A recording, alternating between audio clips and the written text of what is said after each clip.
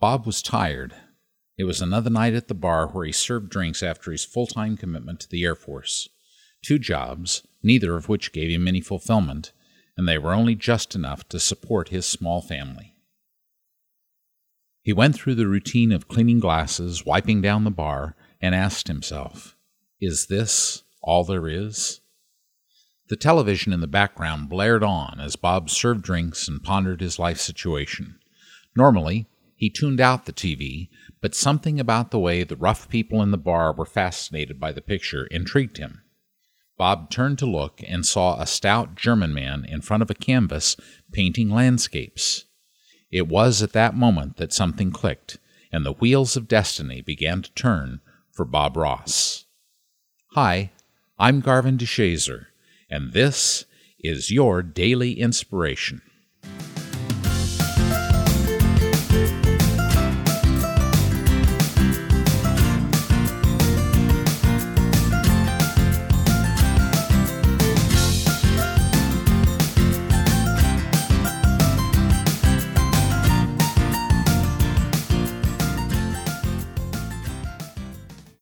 You might not remember the name Bob Ross, but chances are you'll recognize the image I'll paint for you now. Imagine a soft-spoken man with huge permed hair, a paint palette in his left hand and a brush in his right. He's painting beautiful landscapes and teaching and encouraging you to make art of your own. When he adds effervescent clouds to his canvas, they are happy little clouds. His trees are happy little trees. And, of course, he doesn't clean his brush, he beats the devil out of it. If that's triggered a long-forgotten memory, you're not alone. Ross's public television show, The Joy of Painting, ran on PBS stations from 1983 to 1994 and is still in reruns on television and the Internet today. Along with other personalities, such as Fred Rogers of Mr. Rogers' Neighborhood, LeVar Burton of Reading Rainbow, and of course Star Trek, and Steve Irwin of The Crocodile Hunter, Bob Ross has been enshrined in the memories of many children and adults who watched his program. So, how did the son of a carpenter and a waitress from Orlando, Florida, who dropped out of school in the 9th grade, become an international figure still beloved 25 years after his death? Well, after a childhood spent immersing himself in a love of nature, Bob enlisted in the Air Force in 1961 and was promptly sent to Alaska. During his 20 years of service there, Bob worked his way up to the rank of Master Sergeant. Along the way, he got out into nature as much as possible, absorbing the imagery of Alaska's snowy mountains that would later become a staple of his artwork. To make money on the side, he tended bar part-time, and it was during one of these shifts that his moment of destiny arrived.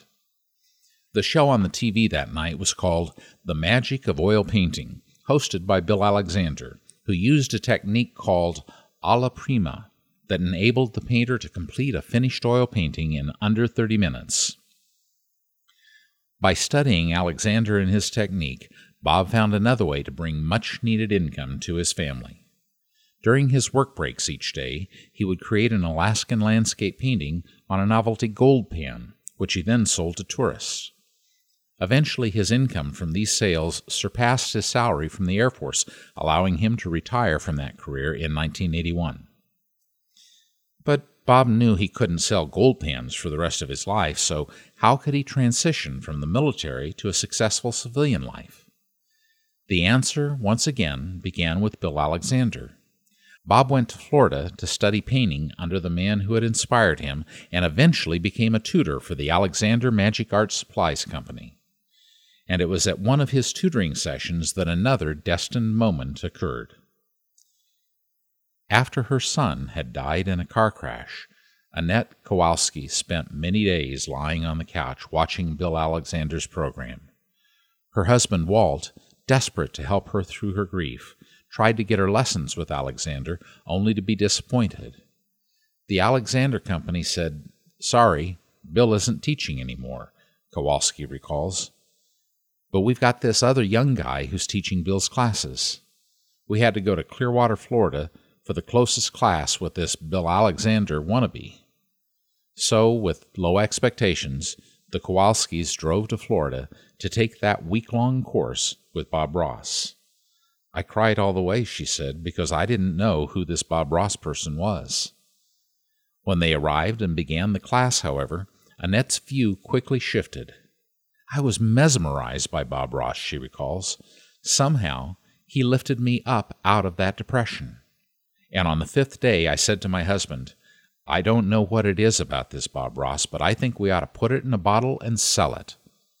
That's just what the Kowalskis proposed, in a sense, and they financed a trip for Bob to come to Washington and teach.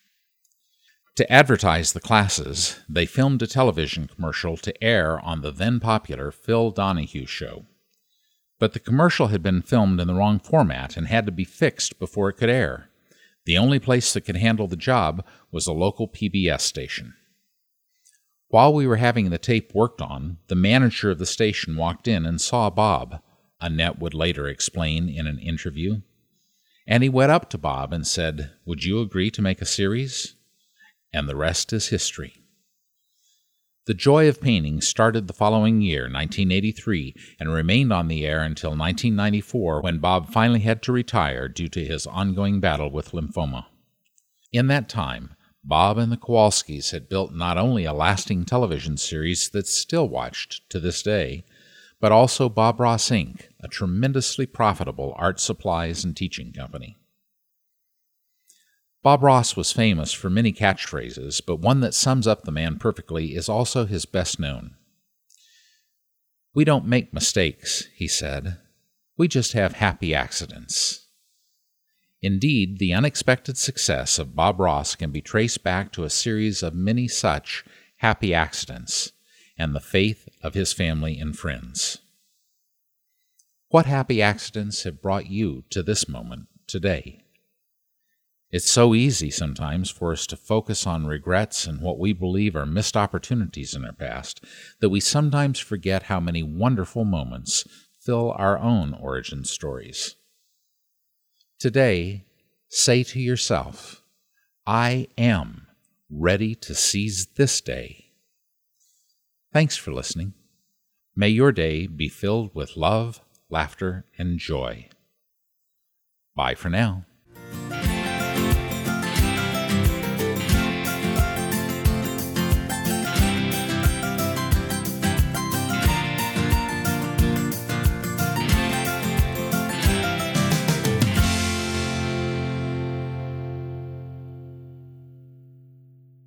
Hi, this is Scott Sampson, producer for the Daily Inspirations podcast. Thank you so much for listening. Want more inspiration in your life? Check out our blog for weekend stories of hope and uplifting news. If you've been enjoying the podcast, we hope you'll take a moment today and rate and review us and tell everyone in your circle so they can get the same inspiration that we hope you've received today. We have big plans for this podcast and we want you to be part of it. Visit dailyinspirationsandmeditations.com to contact us with your own inspirational stories or just to say hi.